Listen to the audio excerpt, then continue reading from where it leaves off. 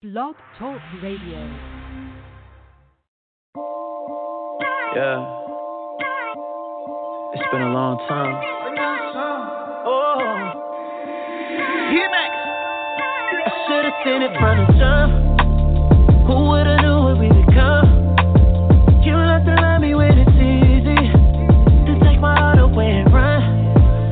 You must've took off with the chauffeur. You put your bags all in the trunk. I saw the Billy pulling over. I guess this is what you want.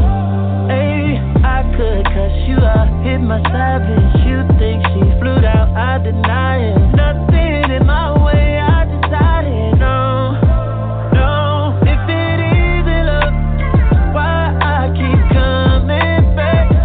I keep coming back, back home. And if it isn't love, why I keep coming back? I keep coming back, back home. Why are you so hard to leave? Why are you so hard to believe? Can't you make it easy for me? I complicated my brain. Swear to God you made me go insane. You love me then you made me feel away. Oh how you bring me happiness and pain. You get on my last damn nerves when I say that I'm done. I miss you in the middle of the club. By the end of the night I'm calling you drunk. So if this isn't love, if it isn't love, tell me why I keep coming back. I keep coming back, back home. Ooh, if it isn't love, if it isn't love, why I keep coming back. I keep coming back, back home. I should've seen it from the get-go. Said if you love it, you should let go. Oh, we switch up like the season. Right back every time we say we're leaving. I guess it's never really over. Just get them bags up out the trunk. Baby, I just need to hold ya. Unless this is what you want.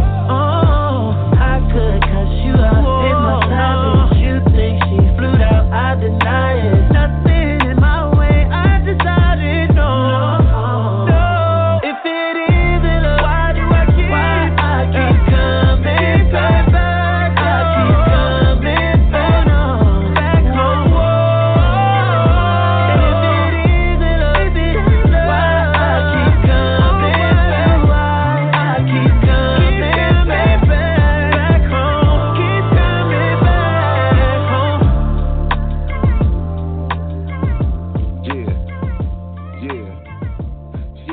Yeah, you know what it is. We live from Harlem. It's your man, DJ Big Stu. We in the building. Shout out to everybody on iHeartRadio, Stitcher, TuneIn, Amazon Music, and all the major platforms we on. Can't forget College Underground Radio. It's too many for me to announce. But as promised, in the building today, we got a very, very, very, very special guest in the building today. We got Mr. Jordan Asher Huffman in the building. What's up, brother? Welcome to the show.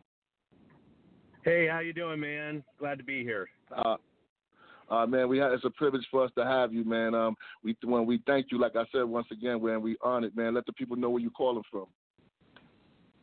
I'm calling from Santa Barbara, California. That's where I am right now. Have been since March.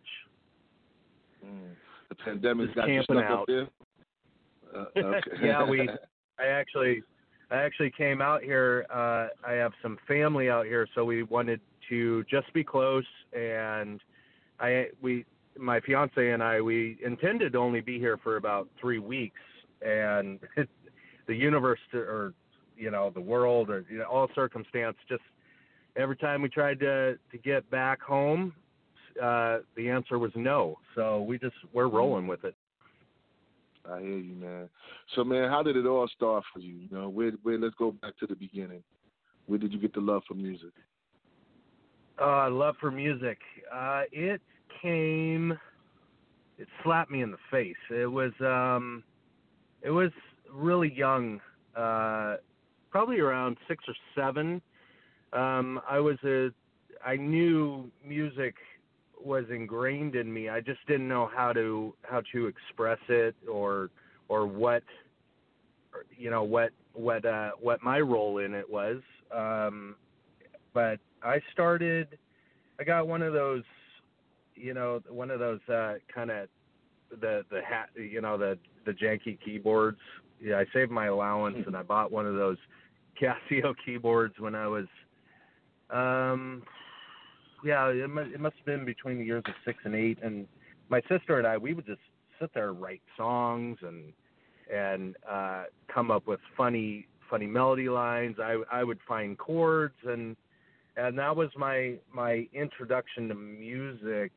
My dad was a professional drummer before I was born. So, he got me into. I got to listen to a lot of great music, all versatile. My first concert he ever took me to was B.B. King. I think I was 6 years old, and the King, he was so cool. He actually brought me backstage and invited me onto the bus, and we got to sit there and talk with him, and he was doing some blues riffs, and then he gave me one of his guitars. I think one of the acoustic guitars from the back line. It was what was it? I believe it was a white Fender, and so that was a really special moment for me. And I think that's when things started connecting. The power of music, and then I just kept playing my whole life, and then I found out I was a vocalist truly by, I think, 14. Sam Cooke was one of my biggest influences vocally. Wow. Now, your dad, you said he played the drums. Did he play for a specific group, or he just like freelance and just play professionally, like freelance and recording sessions and stuff like that? He was a freelance guy. He did do some touring. I think he toured Europe around the age of 15 and 16 with his high school group. I don't know if it was through the high school or not, but he did that, and then he grew up in Sonoma, California, and he went to San Francisco State, and I guess in that time period there was a lot happening, with the record plant and and a lot of those recording studios. So there was a movement in music happening in the Bay Area. All over the world, really, but the Bay Area there was a lot of music happening. So he was a session player in a lot of studios. He never really. What's interesting, my father knew that music was in me, but he wouldn't let me explore it in a professional sense. It was more a hobby or pastime for me growing up. There were some conversations. Walt Disney actually wanted to give my sister and I a record contract so my sister's 4 years younger than I am. I was about 12 or 13. So my sister Caitlin, she was around 8 or 9. My dad declined. Because I guess from his experience, the music industry was not a kind place, at least from his experience. There were a lot of people being taken advantage of. There was a lot of drugs, and so I guess he equated the experience as just a dark world, which that's a stereotype. I don't think that's necessarily true. At all, really. Maybe in the 60s it was, but so he didn't have a specific. He never shared really details, but I do know he played on some serious tracks, and he told me some stories, but I think he was predominantly a session player. He did do some touring with some groups. He actually recorded and produced his first EP. It was "Power to the People" was the title of the song, and I actually found an old, one of those vinyls, and somebody had it on Amazon. It was trippy. And we played it. My dad was, he was in the, like, he loved funk, funk and a lot of his expression through music was, he started as a jazz drummer in middle school and high school, and then, but yeah, a lot of funk, and his Neil Peart and Dave Garibaldi were his, I think, was it, I forget his name, but anyway, that was who my dad was musically. All right. Now, how did you're the newest member, right, of the Alan Parsons music group, live band, and how did all that come about for you? Yeah, I mean, to clarify, I'm not officially in Alan Parsons' band. I was last year. In 2019, I became a featured vocalist on tour. And Alan and I still work together, but I'm not an official member of the live band. It's more a featured vocalist if pertinent, Okay. But how that all started was I recorded a demo of a song that I just wanted to record a real proper demo, and I wanted Alan's insight and input, being who he is. I mean, Alan Parsons, his first gig was with the Beatles, and then he goes on to do Dark Side of the Moon, and he's such an innovator, an iconic individual in what he contributes to the world and music.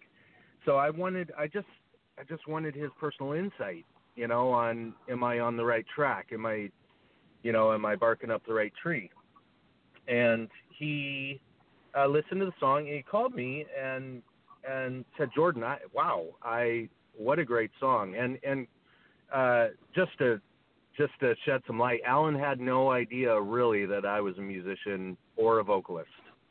On a professional level, our relationship was friends and family. That we didn't establish our relationship based off music. It was, just people. And so anyway, he called me and said, "What a great song! As you know, I'm doing this new album. How do you feel about the song being on the album? And beyond that, I would like you to sing it on the album." And so that was my introduction with Alan on a professional level. There were a couple of times we were on tour. I filled in and I sang a song. I sang in interim. I sang his song "Time" on a few shows.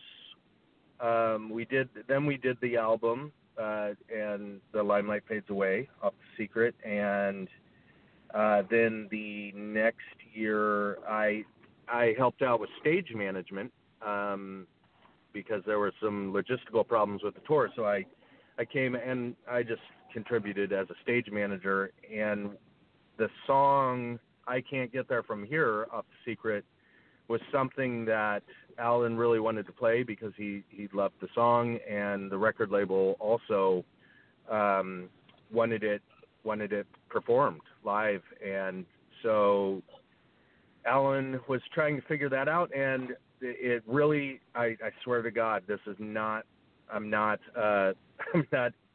over exaggerating.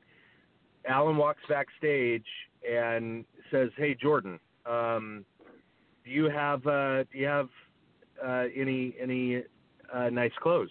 with you on this trip? And I said, yeah, I have some, I have some stuff. And he's like, good, let's go get it, put it on, and because I want you to sing tonight. And this is an hour before show. So that was my full on.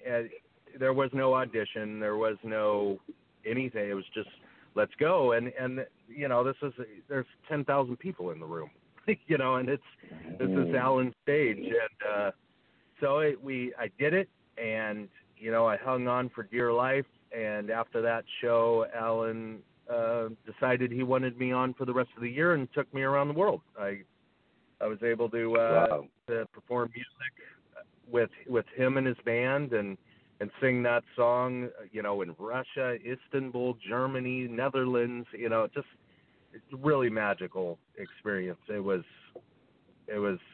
something, and now here we are. Now Alan and I are working together continuously in the studio on new music. Now, are you his son-in-law? Am I correct? You his son-in-law? Yes. Yep. This that not yet. Hard. Not yet.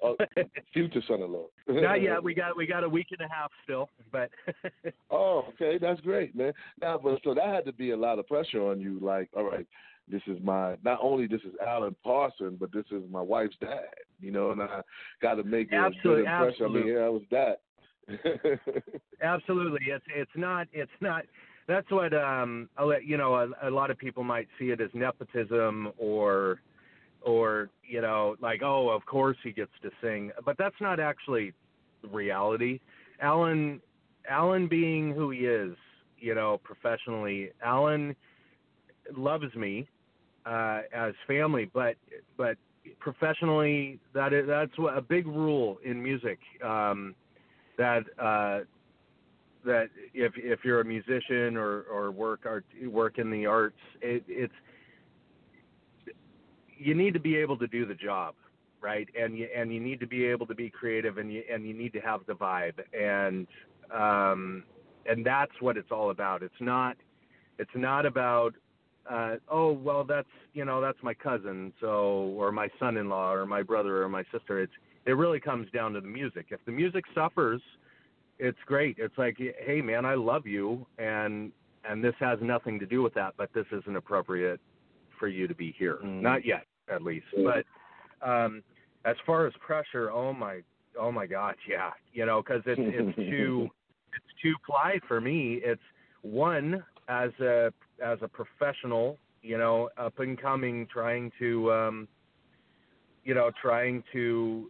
achieve things myself artistically, and then and be professional, and then at the same time, this is my father-in-law. So if I let myself down, I let him down, both professionally and personally, and that's scary. That's something that I never want to do. But on the silver lining, it is the most beautiful thing to do something that is, in my core, and to do it with, my family and people I love. And, it's beautiful to do it on your own, with, on the basis of everybody's a professional. But when you get to be professional with people you love, that it's really special. Now, you got the song "The Limelight Fades Away." What was the inspiration behind that? Limelight Fades Away. So, my take on that was musically, I had this chord progression it was really the first song I wrote on the guitar, like, that made sense to me. I think I wrote the song when I was about 19 or 20, at least the chord movement. And I never really had anything to apply it to. So, I had some words and a melody line, but nothing really ever came of it, but it always stuck with me. And when I recorded this demo, I said, this chord progression and melody line, I think is something that should be a starting point, and we'll see where it goes. Lyrically, I wrote that song about. It was kind of a double lining as far as what I'm talking about. What I talked about the experience of the demo. It was about my life and growing up with, my experiences. And we rewrote the lyrics, Alan and I. And to me, it's my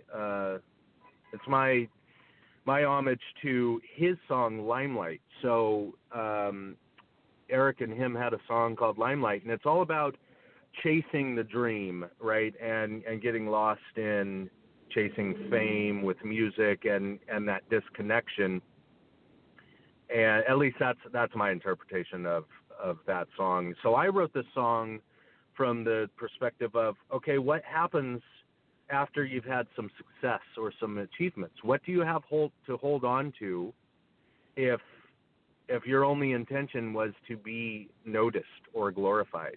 And it's the what I'm talking to is, if that's your only reasoning for being artistic, it's going to, it's not a fairy tale in the end, because you need something more, something tangible to hold. We should make music and art because we feel it and we love it and we want to connect with other people, not because you want high fives when you're walking down the street from strangers. That at least that's not my intention with art. So that's what I was talking to, is just being pure with your craft. Well, that's good advice for you youngins out there. That's definitely good advice. We're going to get into that song right there, Limelight Fades Away. We got him in the building. Jordan Asher Huffman in the building. We're going to do it, y'all. We're going to come back and we're going to keep kicking it with him. Let's get into this.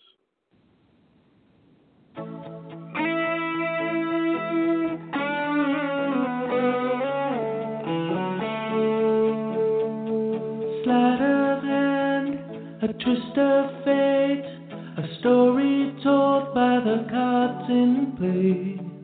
Kings and queens and aces for timeless secrets from days of yore.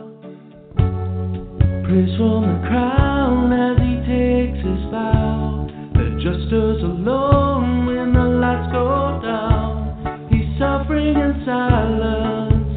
Can the magical spell be broken? The madness fades away. You disappear in a grand illusion. Whatever can you play?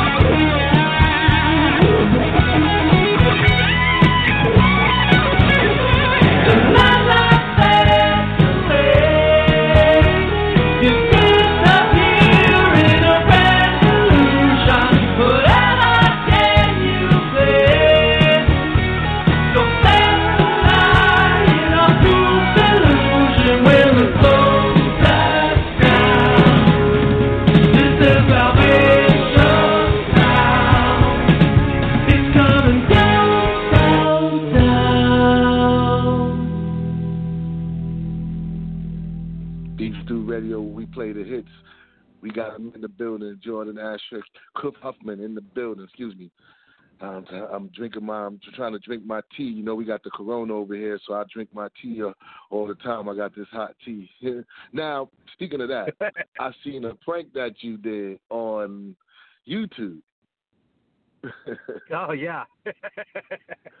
What was it? The rugs. The rug man. Yeah, man. Tell us about that. What was that? How did that come about? Man, well, you know, I don't know about everybody else, but I get all these random calls. I get, you know, it's like the IRS telling me there's a warrant, you know, which is humorous because we all know the IRS is really hard to get a hold of, let alone they're never going to call you. So so I got this call, and it was a rug guy, and he was telling me I was VIP, and I've been to Istanbul, so at first I was like, well, maybe it's legit, but he kept going saying, you know, my family, and I was just like, all right, let's go with it. So and he was relentless, so I just, you know, sometimes I'll do different calls. On that one, I think I did it. I just didn't have it in the video. But those telemarketers, you know, they're looking. I don't know what their end game is, but I just have fun with them. And a lot of times, you know, they want to, let's get some information. Let's get you set up. Let's get you taken care of. And so I always say, well, you know, I have to pray with you before we do business, you know, and then I'll actually just say a prayer, you know, and see if they hang on, because, you know, generally that's just uncomfortable, you know, and so I just try and have fun, you know, and he was a good sport. He was, I don't know if he took me seriously or if he knew we were just having fun, but I just created a character in the moment.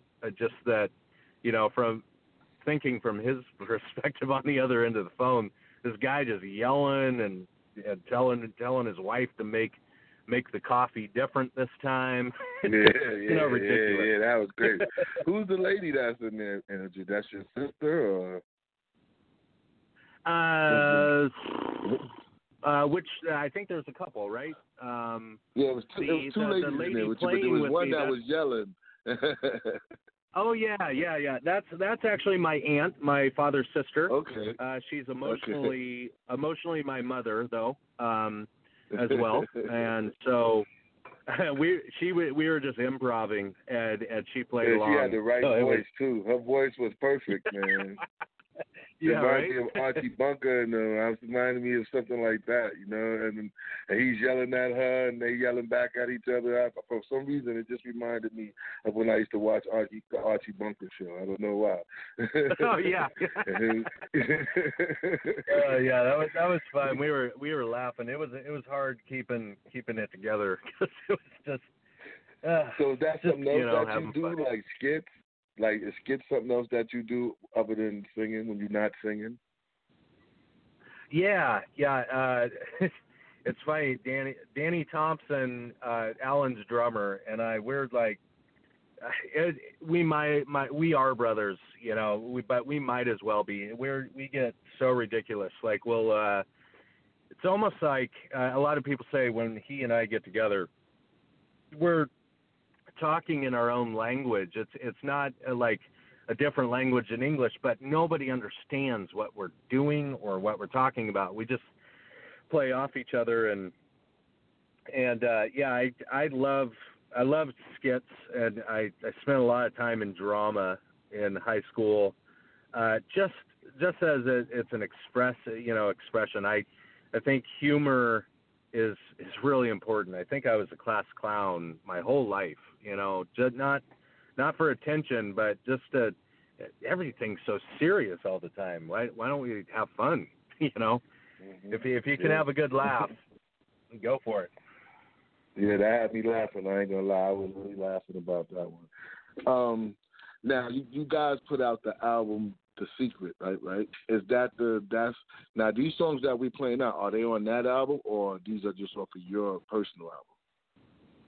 Yeah, so the song we just heard, "Limelight Fades Away," the "Limelight Fades Away," that is on The Secret, and that is Alan's most recent album from last year, and believe it or not, that is his first album from 15 years. Alan hasn't released an album up until 2019. He and for everybody with us, if you're not familiar with Alan Parsons, Alan started as young, working at Abbey Road. He got an internship, and the Beatles walked in, and he ended up working on that session, and the guys liked him, and so he always was working on sessions with the Beatles after that. Alan was also working on the Rooftop, on the famous Roof concert, and Alan was an engineer on Abbey Road, and then he went to work on with Paul McCartney beyond the Beatles, and worked on a couple of Paul records with Paul and the Wings, and Paul and Alan were friends. You know, they collaborated a lot with each other. Alan then went on to work on Dark Side of the Moon, and you know, it's argued Dark Side of the Moon exists a lot because Alan worked on that record. You know, the musicians are the musicians, but those sounds, you know, that experience, and then he worked with Al Stewart, Year of the Cat, a couple other albums. Then went on to work with Ambrosia. And then he created with Eric, his partner, the Alan Parsons Project, which one of their most notable songs is, you know, well, they have many, but Sirius, Michael Jordan's entrance music. And so, you know, they did I think about 11 or 12 albums.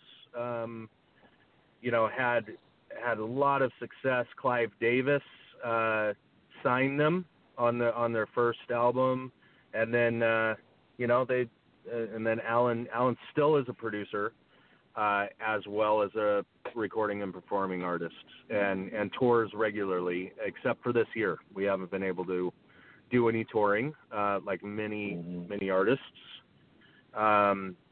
And the next song we'll visit later in the program, that's a song Under Me. It's my debut single that Alan produced. Okay. All right. So we're gonna get into that. I got just a couple of more questions for you, but we definitely gonna close the show with that one. I really like that song too.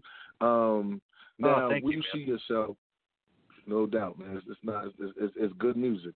Will you see yourself 2 years from now? 2 years from now. Well, still recording music. I also would like, I think it's very important. You know, recording music is that's a platform to solidify some art. You know, and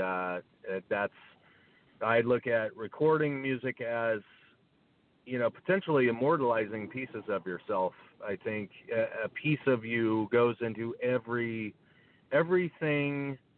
that you do artistically, or, you know, I mean, not even artistically, just in life. You know, everything you are, everything you embody, you know, pieces of you get immortalized in many different things. So obviously still recording music.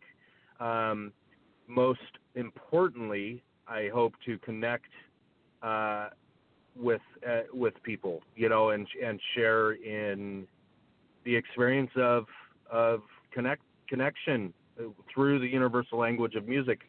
I love collaboration, so collaborating with many artists, you know, and outside of my comfort zones, I think in creating and collaboration, it's very important to become bigger than yourself or anybody. You know, that the music should be bigger than any of us, you know, individually. I don't think great things are created by yourself. I think collaboration is key. I also would like to share in playing live. My goal, my objective is to create music. People relate to the music and connect with it, and I hope to get on, go out on tour and open up for artists, who have the same drive to connect with people and do all that. So, recording and touring, that's what I want to do with my life. No doubt. It might be the other way around. It might be people opening up for you. Now, and that would be amazing. No doubt. Now, being that you did toured around the world with Alan Parsons and stuff like that, for any artists out there that would love to be in your shoes, what advice could you give them?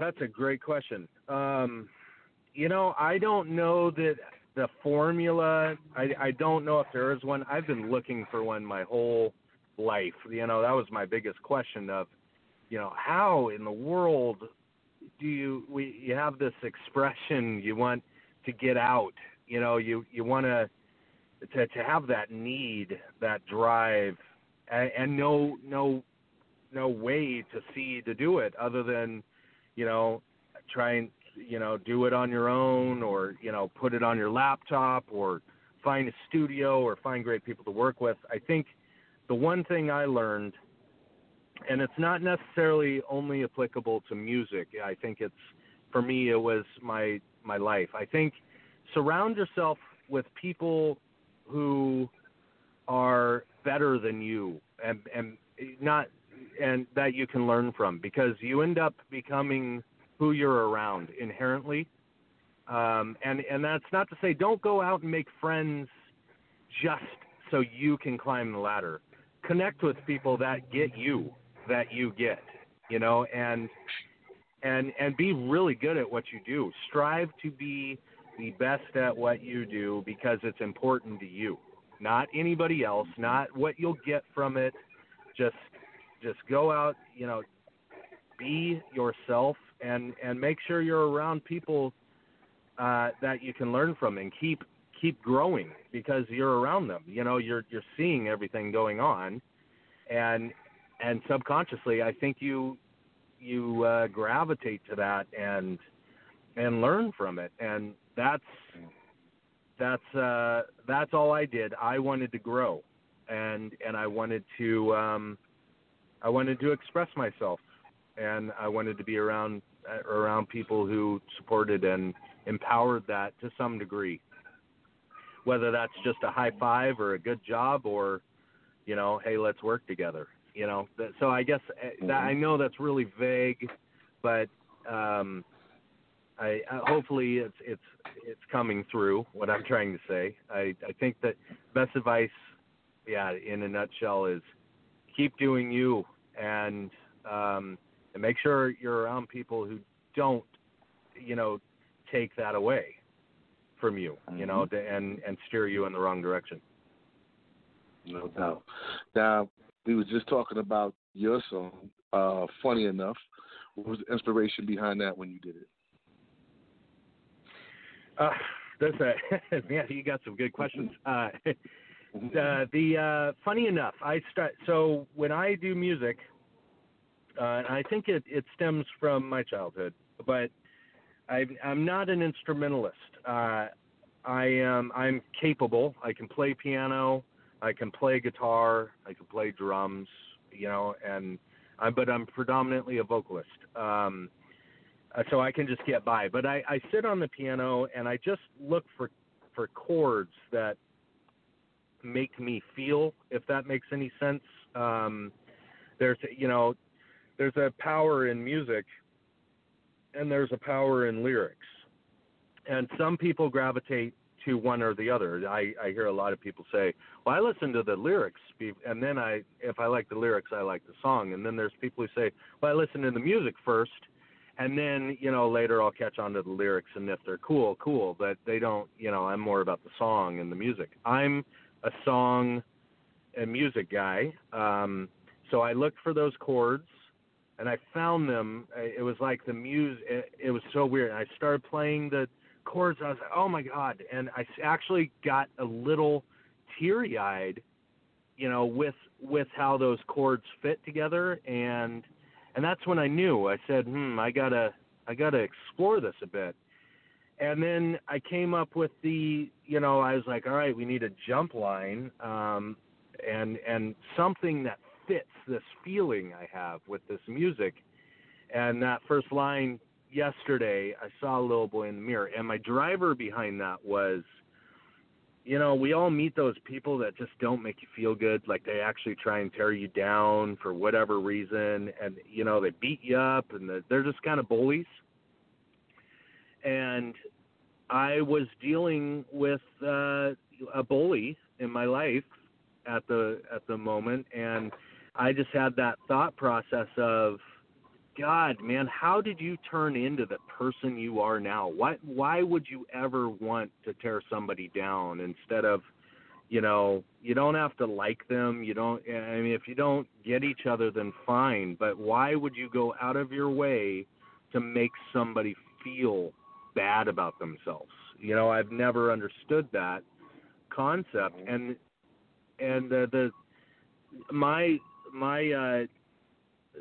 light bulb that went off was well, maybe they're just insecure. Maybe they're hurting, and I don't know what it's like in their shoes. Maybe they're worried about, keeping their family safe and doing whatever they need to do to have the most successful life they have. And they think that they need to tear somebody else down to protect that.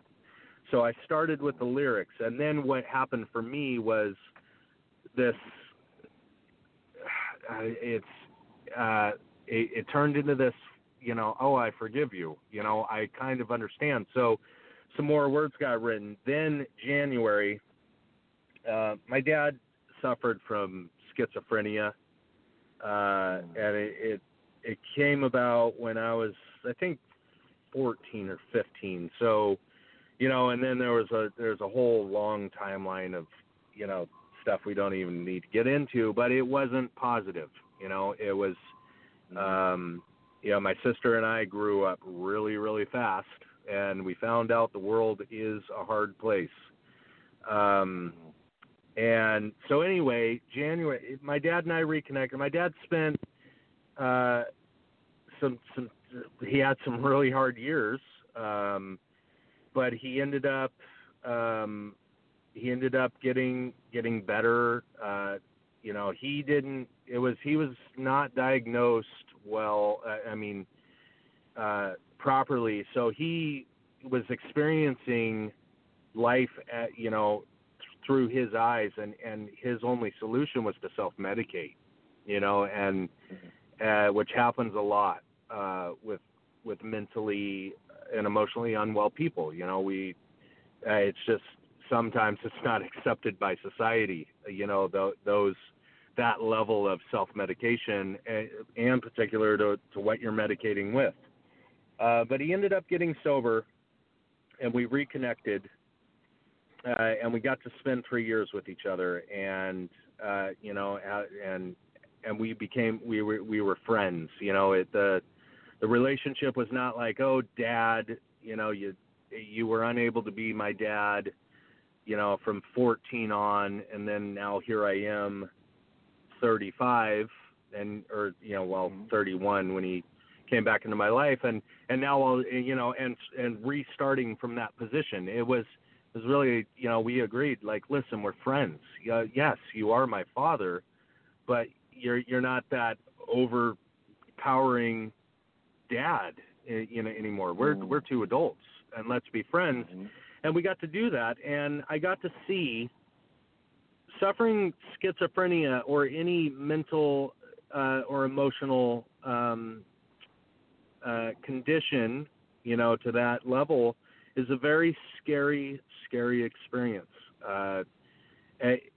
especially for the ones going through it, and for everybody else who doesn't understand it. And so the song, funny enough to me, my dad being in the position he was in, the shoes he walked in, he taught me a lot about love. Like, you know, his world is imploding on him daily, and you know, in the way he saw things. But his biggest intention was to make everybody, whether he knew you or not, feel like they were loved, because they are, and that they mattered, because they do. And so the song, funny enough, to me, is my interpretation of his relationship with himself and the inner child within all of us, because the world is what it is. But I think there's a child in all of us, and the child sees the world as limitless and big and full of magic and awesomeness. And then we go through time and we get older and things happen, and that inherently can change our definition of who we are and what the world is.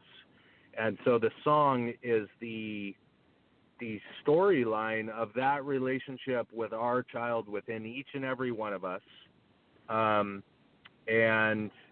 the disconnection between ourselves that can happen, as well as the disconnection between ourselves and other people, because we may not understand everything about everybody else, let alone ourselves.